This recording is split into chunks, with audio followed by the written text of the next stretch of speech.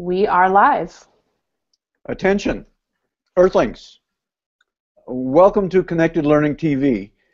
This is the fourth and final webinar, actually more of a conversation, of our January 2016 series titled Maker Ed, Tinkering, Inventing, Learning. And I'm going to take my hat off because it's probably distracting the heck out of everybody.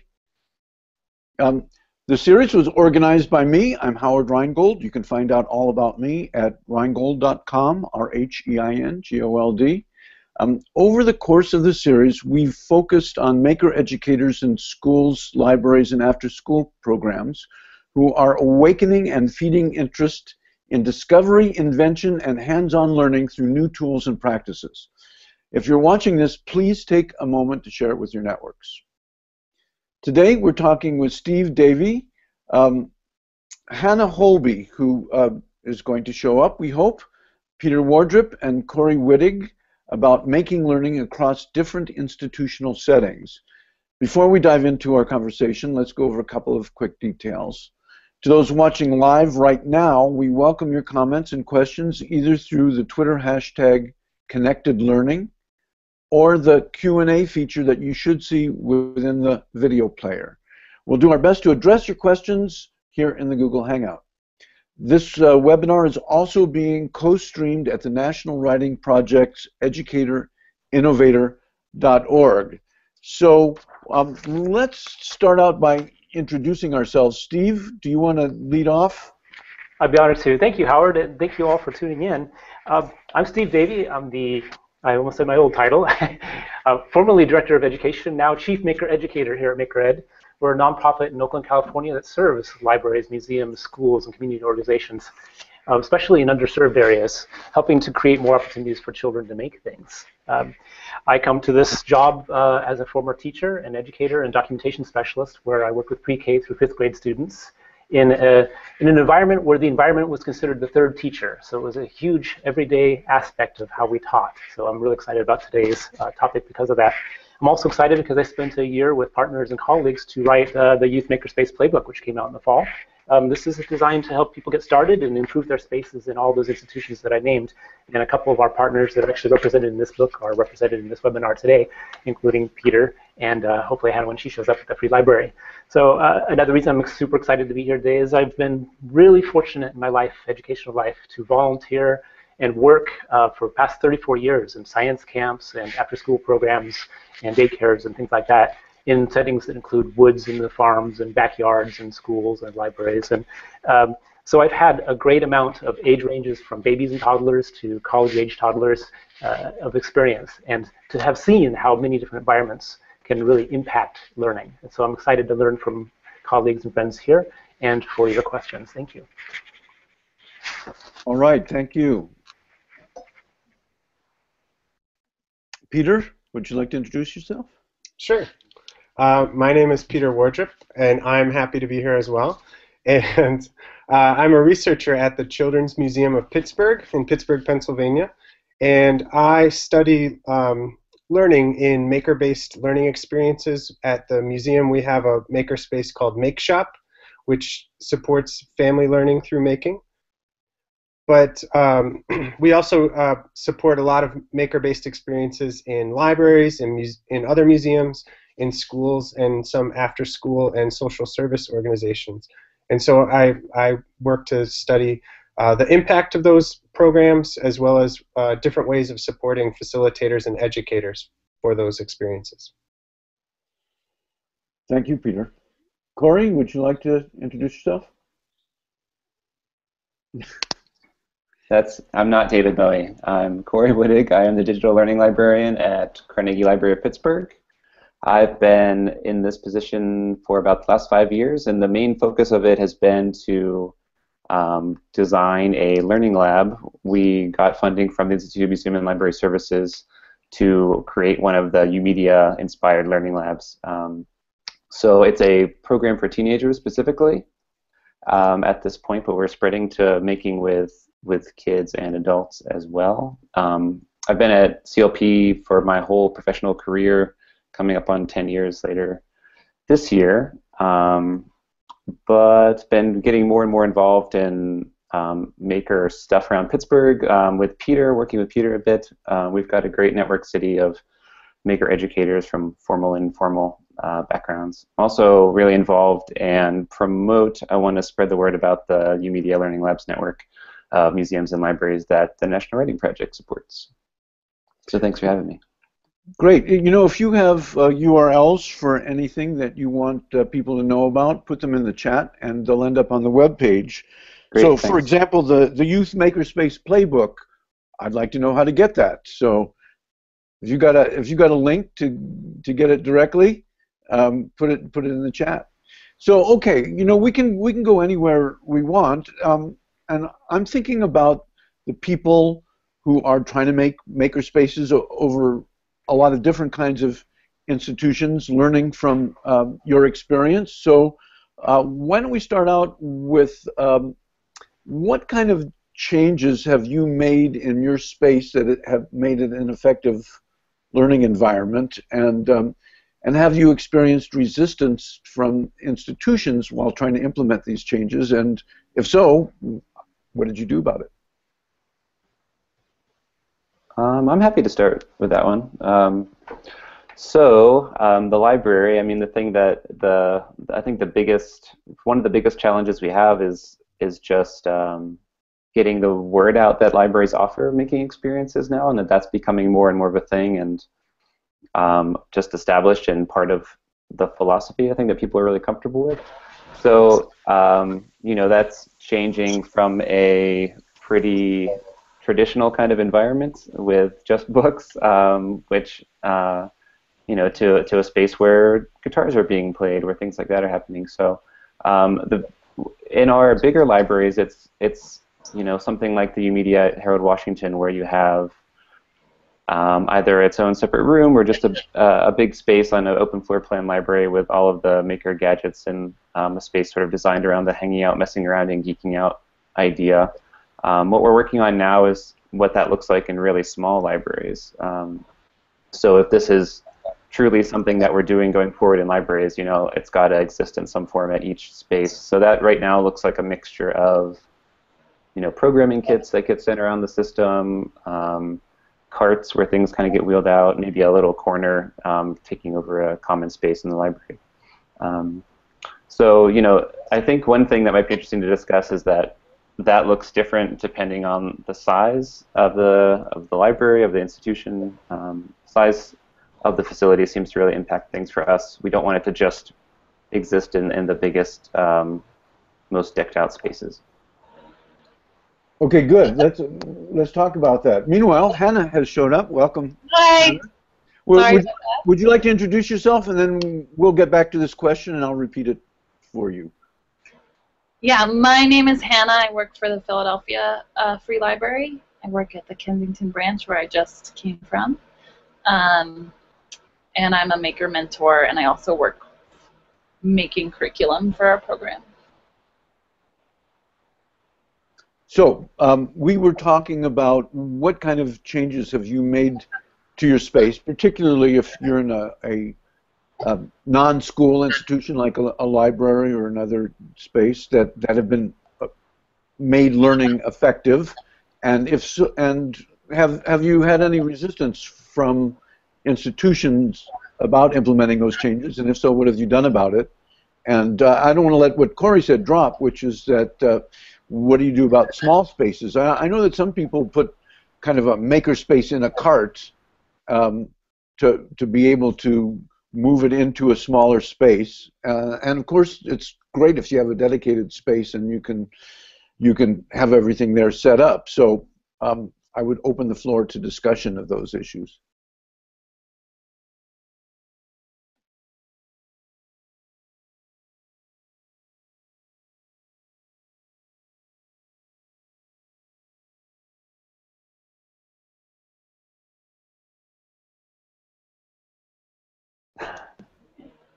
I can't hear it.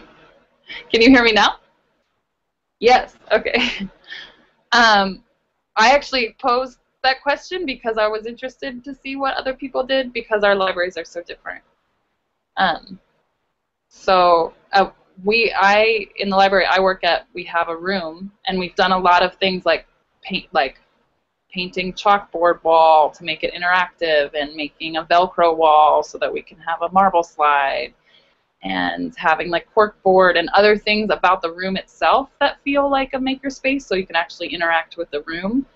But then other libraries have been pretty frustrated because they're in the middle of the children's section. They have like a shelf.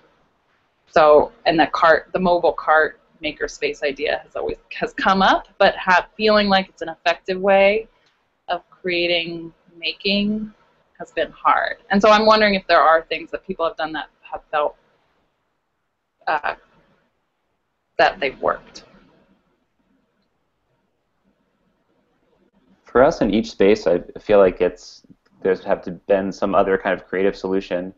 The thing that I always try to stress, though, because the cart thing might work or might just feel like necessary, but I feel like having things out and visible, I always say, like, suggests the creativity that can happen there. And so if things get put away, and in libraries, if you have, like, you know, a librarian who wants things very neat and everything in its place, that can translate to, which I sympathize with, but in a way also can just, you know, it's out of sight, out of mind. And so I think whatever it is, like shelves, where like we have one of this Uline cart, which our facilities guy hates, but is like a stock picker cart actually. So it's like a steel cage that you can like see into. So even if it's closed and locked, if no one's around, like you can still see what the stuff is, and it's on casters, so you can like scoot it around.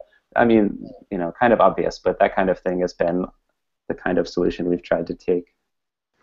What I've seen be effective in a lot of institutions, including my old school, is having a subset of materials, and they can be very simple, like art materials, always out, always available, always inviting.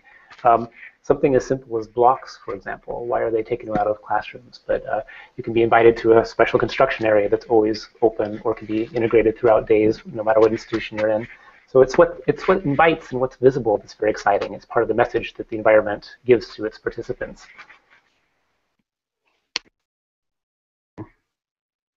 Yeah, and I would just like to add, piggyback on what Steve was saying, is that by having materials sort of out, so it's inviting, it's sort of making a stand about the kind of experiences and services that, at least in a library setting, what the kind of services that they're providing, and I visited a small library in New Jersey where the makerspace was the conference room, and that just happened on, you know, for 2 hours twice a week, and they had to pack up and unpack everything, but at the same time they had in tables, different tables throughout the library, they still had opportunities to engage with circuits or other, as the librarian told me, other quiet materials. So the noisy stuff happened in the conference room, but the not so noisy stuff happened sort of out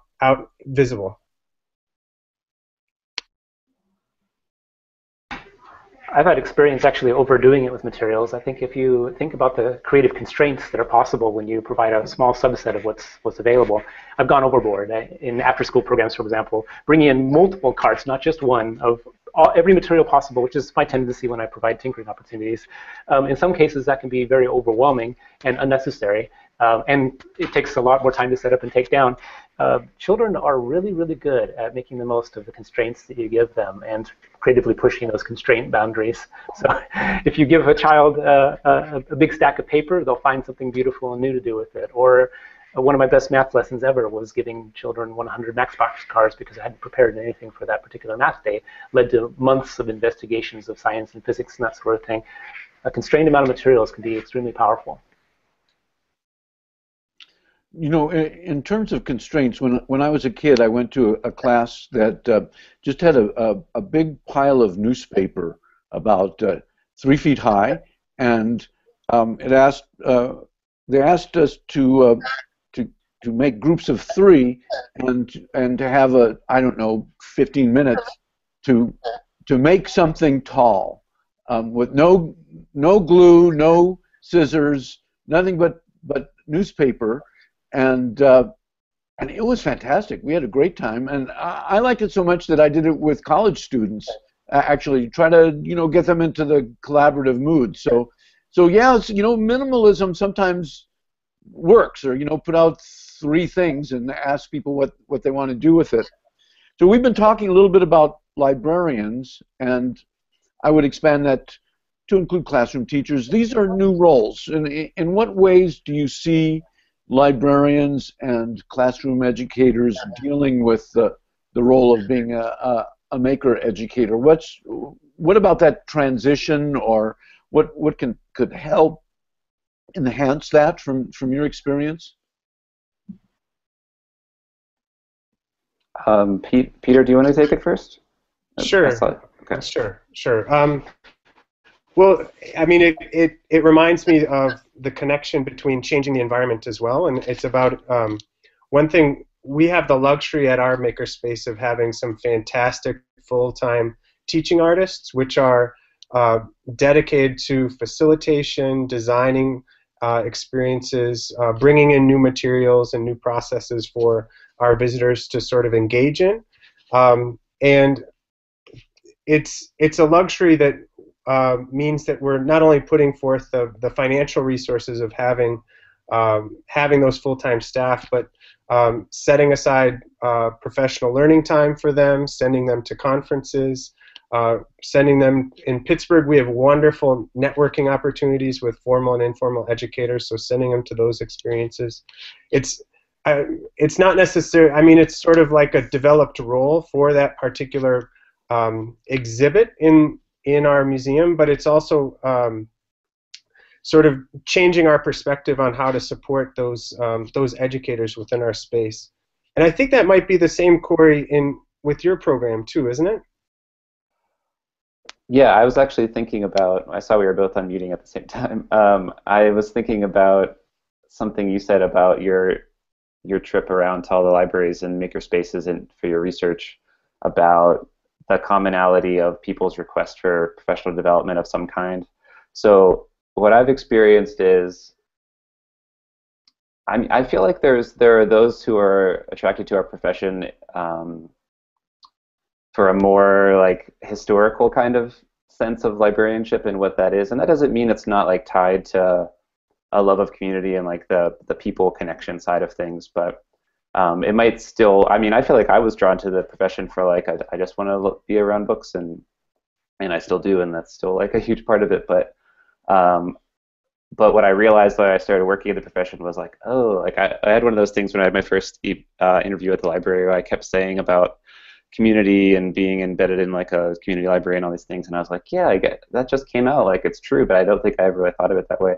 So for those people that are working in libraries, I think the switch to the realizing that, you know, the philosophy of a makerspace has like access to this information, access to community, access to like learning at your own pace, to your own interest, is really core to like what we've always done. So I think when that switch happens, people are totally comfortable, but you know, still feel that I think the best thing we could do is provide, you know, on-the-job learning opportunities and access for people to, you know, get hands-on. And the Children's Museum does great stuff with this. And I was thinking earlier, talking about the materials stuff, the Children's Innovation Project, which is also out of Pittsburgh, and is a maker educator and a elementary school teacher. Well, they both are maker educators, and developed this great curriculum that you guys are probably familiar with. But if not, I'll put a link in the chat. But there was a great short documentary about them recently that was out and is around, I think.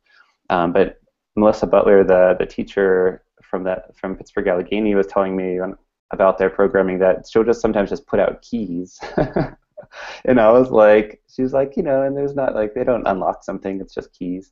And it just has like a material, an object, like something to explore, something to like notice, and I thought that was really great. But you know, something like that, like activities that we're engaging our staff in, that open those kind of ideas to them, it just makes everything so much easier. There's more resistance when it's just like, you know, people that have been around the block, especially, who I think are thinking like, oh, here comes another like thing for libraries to do.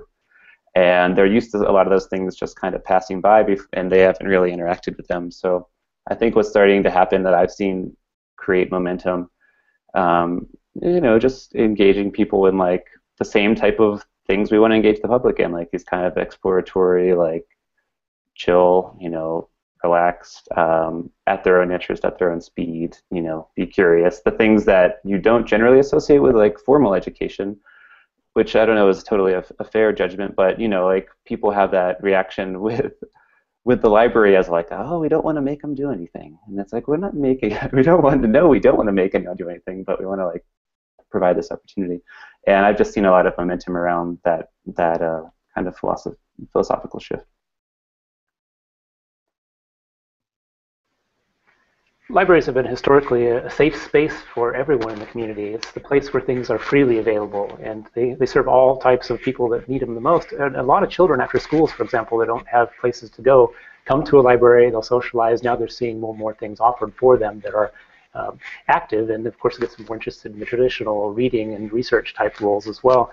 I've been to libraries and seen eager teenagers lined up at the teen makerspace, ready to get in at a certain time and not wanting to leave afterwards and becoming mentors. I've seen libraries that have tool lending libraries and have that historical mission made more obvious within the space by having those tools out on the floor. So those are traditional roles as well. There's just so many things that have traditionally been done by libraries that they've transitioned towards technology to help people be on computers, get jobs, and that sort of thing. That was a big transition from traditional missions. So you're right. Libraries have been asked to do a lot of new things and evolve with the times very quickly. I think anything you do to invite the interest of librarians and their key mission of serving the community, they see the maker things as in that light as well. What can be provided to the community as a new service that actually supports the traditional service of libraries as well.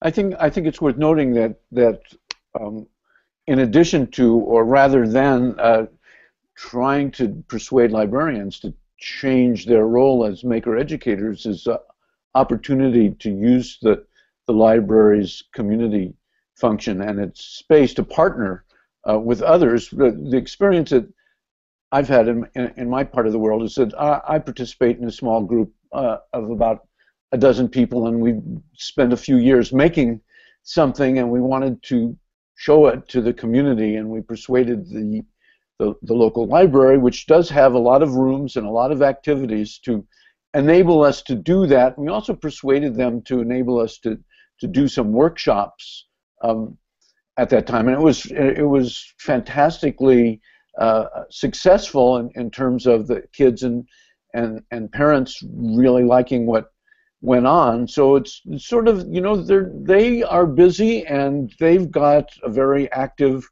community and lots of events going, and I don't think that they want to quite yet turn themselves into maker educators, but they're definitely open now to the idea of maybe we'll have a workshop every once in a while, or maybe there will be another kind of maker ed workshop. And definitely one of the things that happened that impressed them was that kind of peer learning, where some of the kids who were the most enthusiastic ended up sort of helping the other ones. I know that this is something that you see in every makerspace, and I think it's one of the most exciting parts of that kind of learning. Is quite often there's some student who may know more than certainly the other students, but often more than the teacher, and it gives them an opportunity to exert some leadership. And I don't think that that's something that traditional educators or traditional librarians automatically think of, but when they see it, they get excited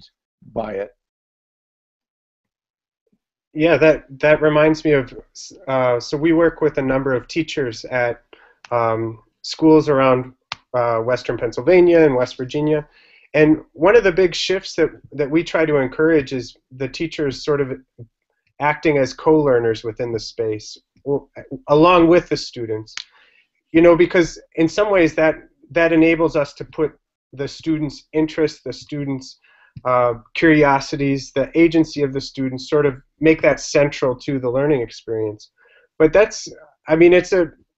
there's lots of very talented maker educators that we work with, but it's a significant shift for many teachers to be co-learners and to develop a culture and expectation within a classroom as a co-learner supporting, because that requires, I think, I think we've seen that requires different lines of questioning and different ways of relying on students to step up and support not only their peers but the teacher sometimes.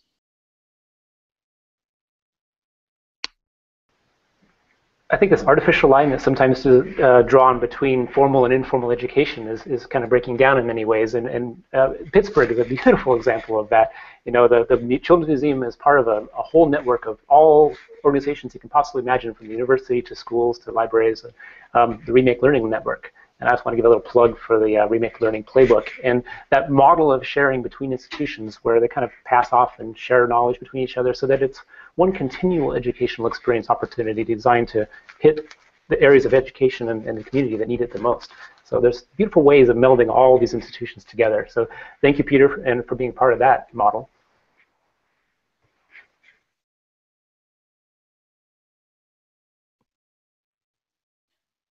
So I was just thinking of something that was tied to something there, but I also think might offer another angle on this. Not to take your hosting role, Howard.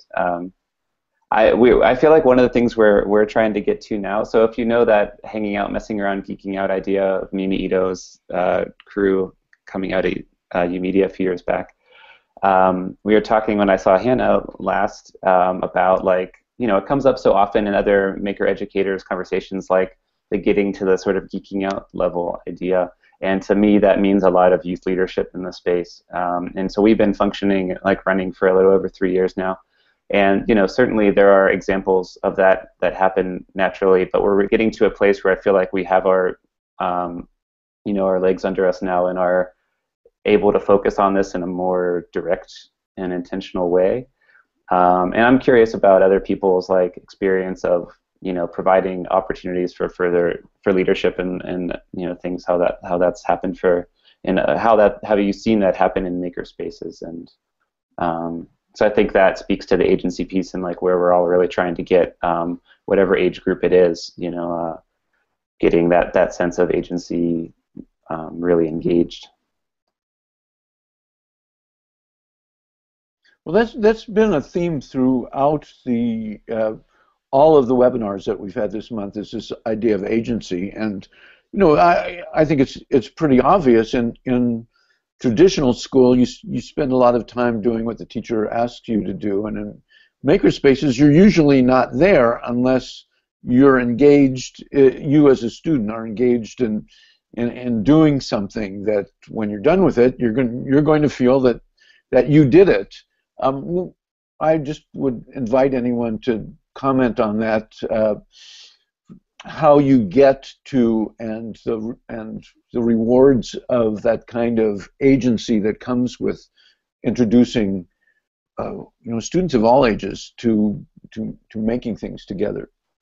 And I would say a wrinkle there, Howard, is that in the library, for instance, you know, a lot of times it is kids who are just there to be in a space where they're allowed to be. So it might not be coming in with that sense of wanting to make, you know. So part of that, getting them to the place of agency is first getting them comfortable with, like, the idea of making and trying, and, you know, so there's a really, from beginning to end on this wild spectrum with that.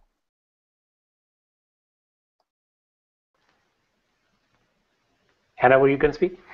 I think one thing that has worked well for us is when a kid, seeing other kids being able to use their own ideas.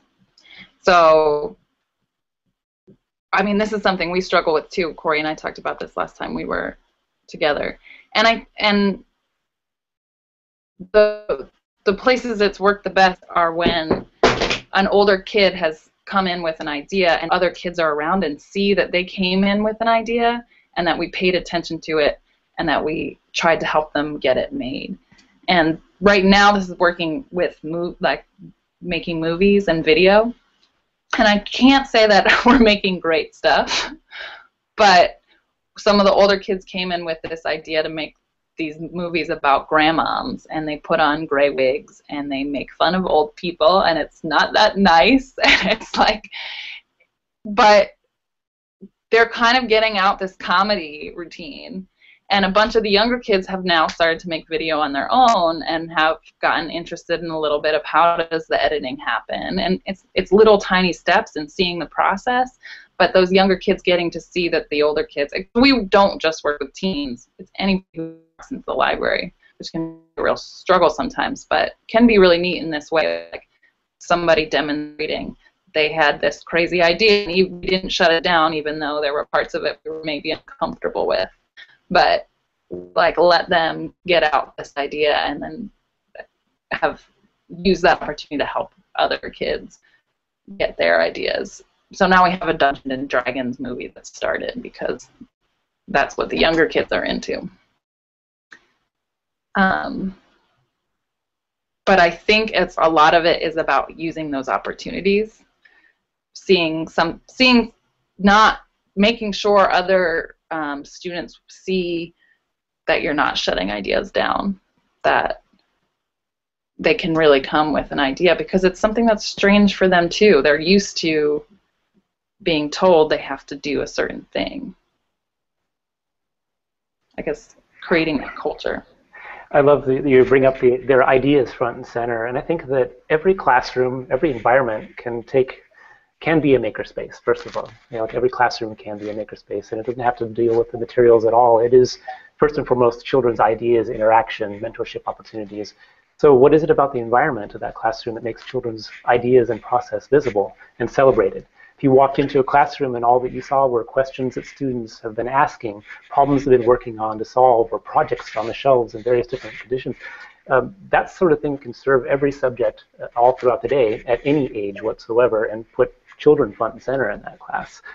And then, yeah, you're going to get more experts in mentorship for children making their ideas visible to other children's and the gifts they have to give each other more visible and drawn out and celebrated and nurtured. So I think every place a makerspace, every classroom a makerspace, you can take the things that Anna's been talking about and make it happen anywhere.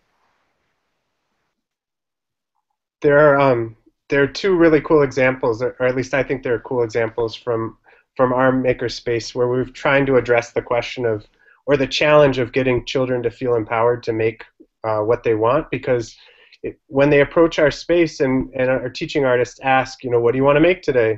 It can be an overwhelming question or one that they're not completely prepared for.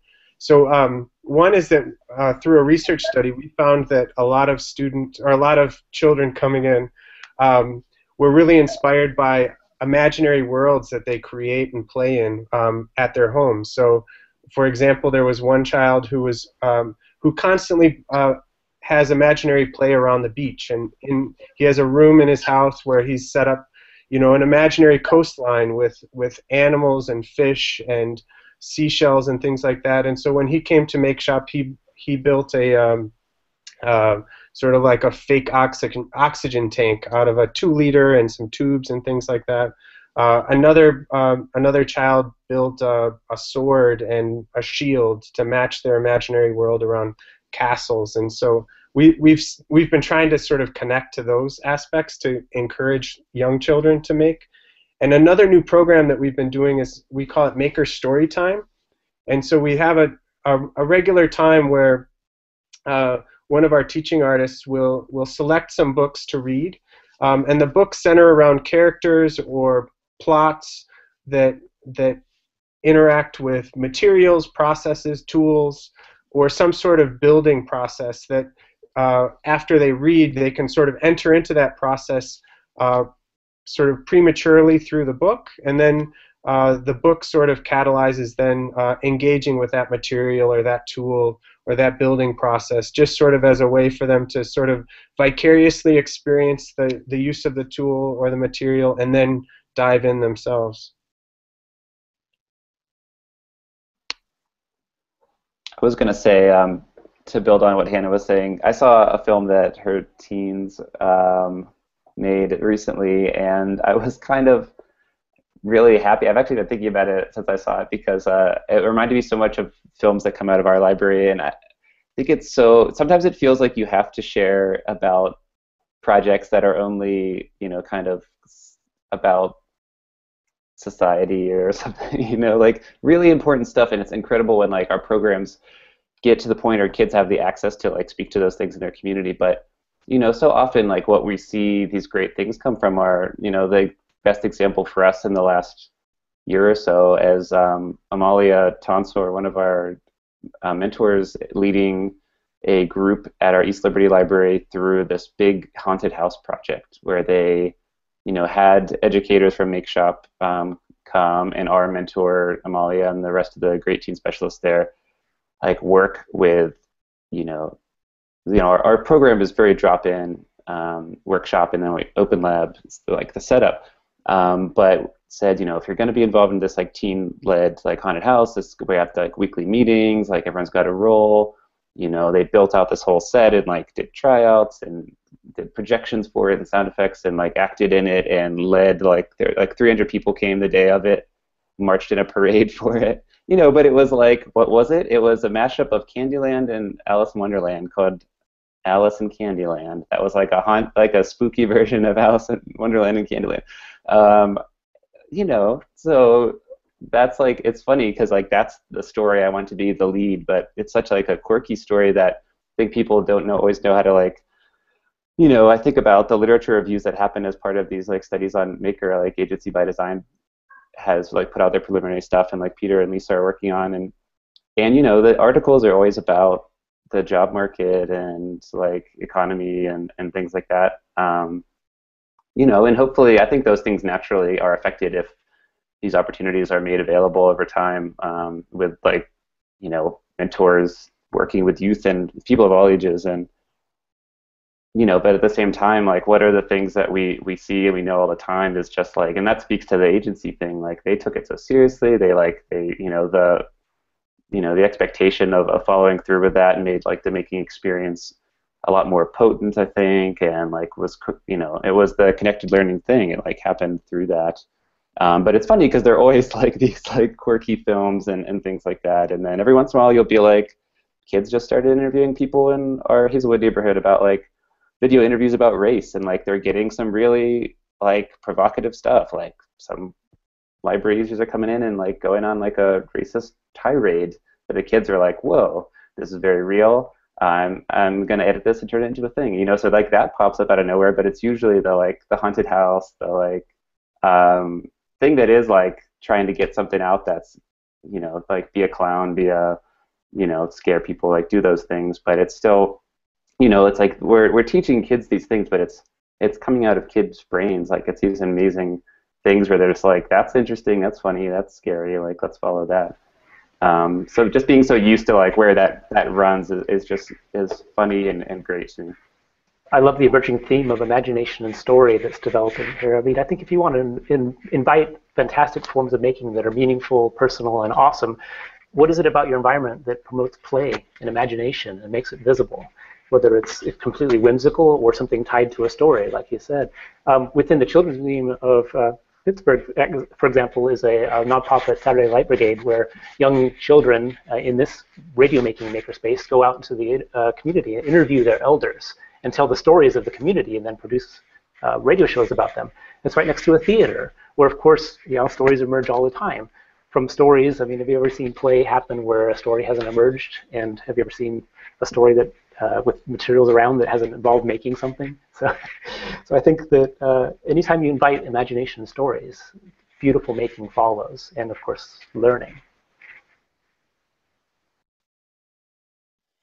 Do any of you have particular prompts that can try that can get that kind of storytelling that leads to making something going?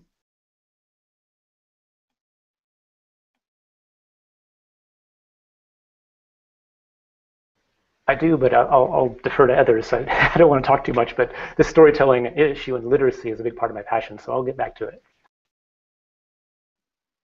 You should go. If you got it, it's going to probably remind us of stuff to say too.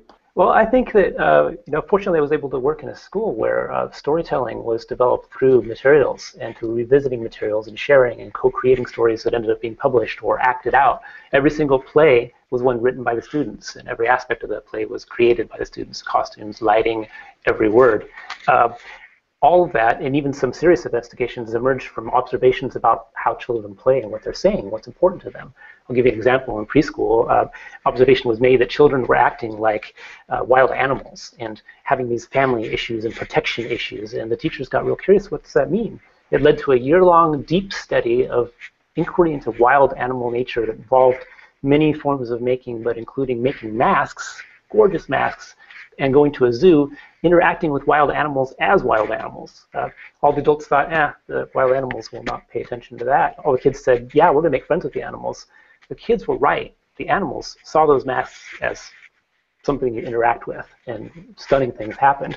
All came from observation of play and led to all sorts of talk about science and independence and the nature of animals.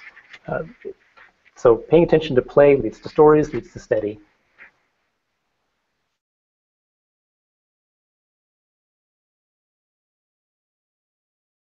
I'm thinking of not a prompt per se, but something that has come out of another Pittsburgh connection is a company called Bird Brain Technologies that roboticist Tom Lowers created out of Carnegie Mellon, and it's equipment that a lot of people have in youth-serving makerspaces. It's a a robot that is used, a robotics kit that is built with arts and crafts stuff, and the best thing to do with that kit, and it always seems to be like where people head with it, is to engage, create some kind of interactive robot with storytelling, and related to storytelling, and that's how we started working with our children's librarians with that kind of stuff recently. It was like, oh, we have the one book, one child, or one book every young child, campaign program. I think happens in April. And it was like, wouldn't it be great if we could have some older kids work with us to build a robot relating to that book, that all these librarians are going to use this book, and can't we have that be the prompt, be how do you connect this thing, how do you tell a bit of this story with this interactive thing. So you have kids designing something for younger kids to interact with. So I'm just thinking of that as like the connection to how storytelling continues to connect to everything we engage with.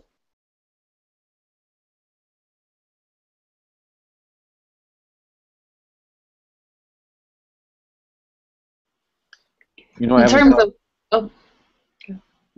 terms of prompts, one thing that's been really helpful in our space is having a costume box, and we add, it's all costume that we've made, but masks, big paper mache masks that we've made, and then wings and cardboard swords and stuff, and it all falls apart eventually, and we have to throw it away. But all the stuff that the kids have made in the past has been prompts for stories. I mean, that happened today, that the kids got into the costume box, and there was an old like a bucket of dirty water that somebody had been using to wipe the chalkboard, and the props and costumes turned it into like this like potion that blah blah blah blah blah, and it did become a story. The story became a little movie, but it is kind of amazing how it doesn't have to be some cool costume or beautiful prompt. It can be a cardboard sword that a kid made the day before, but it can introduce a new story to the next crew of people. What's magic when it comes to materials and prompting stories of any kind is putting eyes on it. You put an eye or eyes on it, whether it's googly eyes, or you draw them, or you invite that sort of thing, or what looks like something like a face in the environment. Children respond to faces. That's why they love cute animals, and the bigger the eyes, for whatever reason, the more exciting it is, the cuter it is. So, yeah, magic things happen when you put eyes on just about anything, and you can do it cheaply. So with a Sharpie. I haven't thought about this for years, and I wouldn't advocate pranking as part of this, but when I was a kid, we used to be able to buy comic books at the drugstore, and we would go and buy some comic books at the drugstore, and then we would cut them up and cut out the speech balloons and put weird interpretations. We would change the speech balloons in the comic books and then put them back. And it was kind of like reverse stealing. We would put them back in the drugstore, and I just, I like I said, I haven't thought about this in in many, many years. But when I was a kid, just getting comic books and cutting them up and pasting them, I mean, it doesn't cost very much to do that, or it didn't back then. We just had a great amount of fun with that, sort of storytelling of a kind. Oh, I'd give anything to see that, Howard. That sounds hilarious. I've been busting a gut here, muted.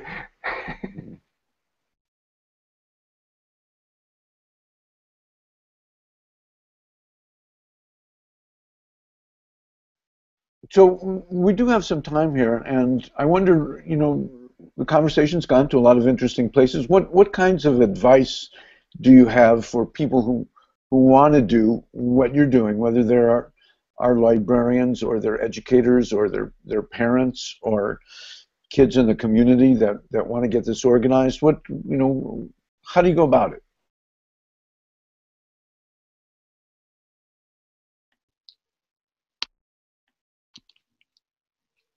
So I'll chip in a little bit, but I'm sure I'll probably agree with what Hannah, Corey, and Steve say as well. But I would say just start.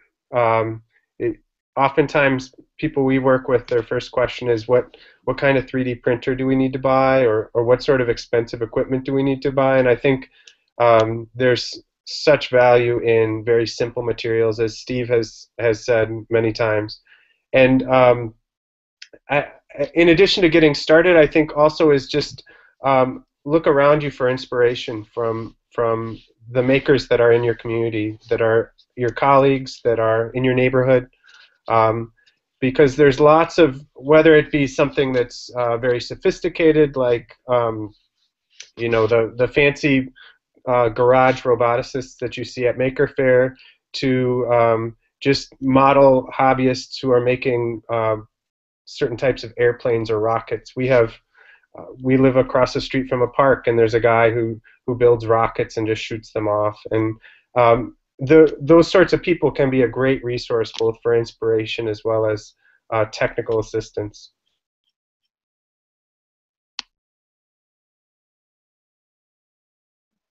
I'd say I think maybe isn't always the first thing I say, but is probably the most universal thing, is to find the like it connects to what Peter's saying, find the interest of the people in the community that want to share a skill and have that same connection to where they live as the people who are coming into your space. We had a lot of luck with volunteers at the beginning of our programming when we had fewer staff members, and it's really coming together now that people know, I think, what the library is doing with making, and what our program is. People coming in knowing that the library is doing music. This just happened with a guy who was just really excited, coming in specifically because, what are you guys doing with music? I want to volunteer for that. I know you have these instruments. I know kids play instruments here. And he's a DJ and a musician. So and it's starting to happen that way now. And that's just always going to be so important. And I think it helps, it goes back to the conversation of helping staff transition, is relying a bit and leaning on and getting support from people in the community. And the other thing that I sort of said earlier, but I think it's always key for me, and we all, I guess, agreed with this, is to have materials out, have the opportunity to make, throw things out there from the print collection connecting to the equipment stuff, whatever odds and ends. We have another great place in town called Creative Reuse, and it's just Center for Creative Reuse, and they do great outreach programming as well. But people, it's just the random stuff that wouldn't even be sold at a thrift store, but it's just typewriter keys and old trophies. We get trophies from there every year, $1 trophies for our Labsy Award, which is and that's something I'd say too, is we do an awards ceremony for things that our kids are creating out of the program, and it's a contest that's around the whole city, so people that don't even know we're doing this yet are hopefully finding out that they can get access to this stuff at the library. But we go there and get a $1 trophy and remake them and spray paint them and glue weird things on, and those end up being just having that stuff, it's so it's the cast-offs of the community, but it ends up being such fun materials to work with.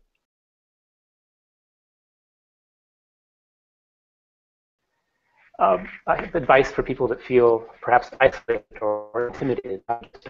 And I think the best possible resource to have in your hands at every time when an educator are the children themselves.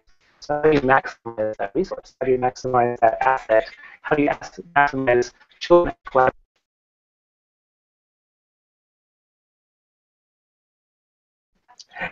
Peter, we're getting some feedback on that. Hannah, maybe you can mute yourself. Everybody else is muted, and Steve, maybe you can start back at the beginning.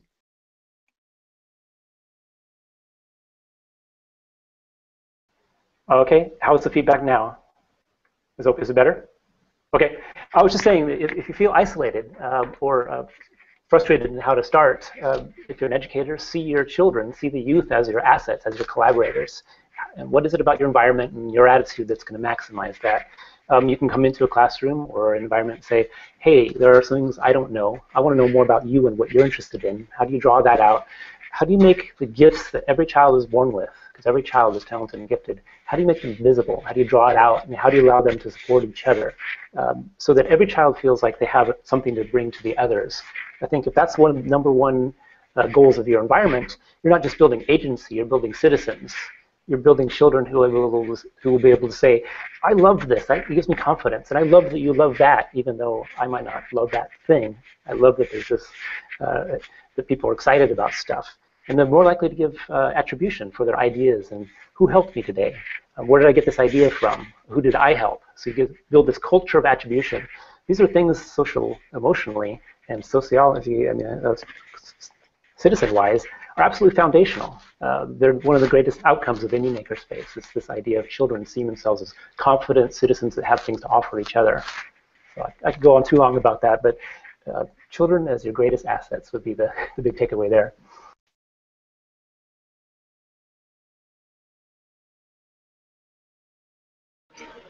I think it's interesting that everything that we've talked about has all been people. I mean, like, people are our greatest resource, whether it's other children or if it's volunteers or staff. And I think that that's often can be hard because you can't just buy a person. But I think that's overlooked all the time. I mean, get great people in there. Get people that want to engage with the youth, and get youth on board that want to engage with other youth. And just wanted to point that out. That's what we're all saying in the end.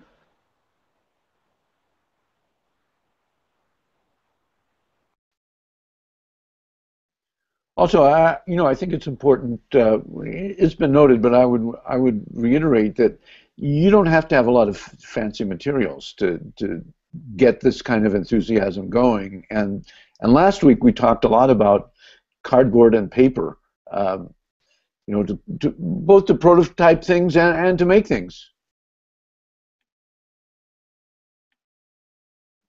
Yeah, I always say a lot, like sometimes it'll happen where people get a certain idea of what our program is, and then we'll be doing something that was outside of the bounds of that, and they'll say, like, that's not the labs, and it's like, well, the way we think of it is, it's the process, it's the project, it's like the way you engage with it and the questions you ask about it. And that's so, you could do things that we think about as making, you could just download something from the Thingiverse and like press print and say, and it's all in the way you approach anything that you want to learn or explore. And, so we just started doing some cooking or doing some cooking in our program, and it's like, it's the same thing. You could just approach it like anything else, and it's like, if the kids asked about it and they're like, yeah, we haven't done that yet, but it's probably because you haven't asked about it. So yeah, just follow that, and that means it can be a lot of the same stuff, the kinds of programming or activities that librarians or informal educators have kind of congregated around in the past. That might just be delivered differently.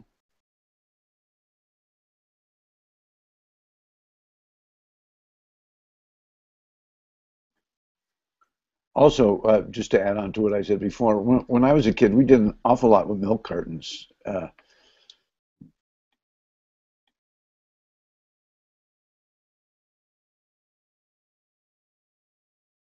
we should just talk for 5 minutes, list all the cheap things we can say like that are fun to play with. Yeah, I think the theme is, what do you already have? How can you use it in new ways? And can you invite that new use of your students rather than say, do this, or can you do this with something? Say, here are these materials. What is possible with them? What can these materials do? And you will always be surprised by what youth come up with. Well, I'm going to wrap up pretty soon, but I want to give anybody an opportunity to say something out there to others who are interested in doing what you're doing that you haven't had an opportunity to say. I'd like to add one other thing that Steve mentioned, but it's even broader than what Steve mentioned, that for people who are interested in establishing a program or a space, or just trying to integrate some hands-on maker activities in their program, there are great resources on the web that they can access. Steve's site, makered.org, not only do they have the playbook, but they have extensive resources that can point you in the direction of other programs in your area. Corey mentioned UMedia Community of Practice or something like that. But the larger point is that there are lots of great resources that you can access on the web that I think are fantastic to get somebody started and feel inspired. Absolutely. Check out the Free Library of Philadelphia's Maker John blog, for example. It's packed with awesome stuff for libraries. So the UMedia Network, the community of practice site is community.umedia.org, and that's the site for anyone who's involved or interested in getting involved with, a learning lab, and that totally encompasses what we've been discussing today. And then umedia.org is for sites wanting to get involved, like as a group, as an organization, and yeah, just the community of practice site, especially that you can just dive right into. Such good discussions always, and great resources, and no sense in reinventing the wheel when you have the MakerEd materials and all this stuff that we've all been focusing on getting this stuff going for the last few years. So there's a lot of that, and people eager to share what they've learned. Was that community new media one word, or community.newmedia.org? It's community.umedia, so Y-O-U. UMedia, okay. UMedia, like UMedia out of Chicago Public Library, yes. Community.umedia.org. Yes. Okay, thank you. Well, so thanks. Great conversation, and particularly we've come up, I think, with a lot of good suggestions about everything from attitude to materials. I deeply appreciate your time, and I know that this will ripple out to others. So this wraps up the fourth and final get-together of our January series on MakerEd, but feel free to continue the conversation and keep the energy going on Twitter using the hashtag #ConnectedLearning. There will be a full video recording of this available immediately on connectedlearning.tv with other curated content coming within hours, all of the URLs that we've contributed to help people. If you found this conversation useful, please share it with your networks. And if you'd like to know more about upcoming webinars from Connected Learning TV, which is now produced by the National Writing Project's Educator Innovator, please visit educatorinnovator.org and sign up for the email newsletter. So thanks again, everyone, for a fantastic conversation and for a fantastic series, and keep up the really great work that you're doing.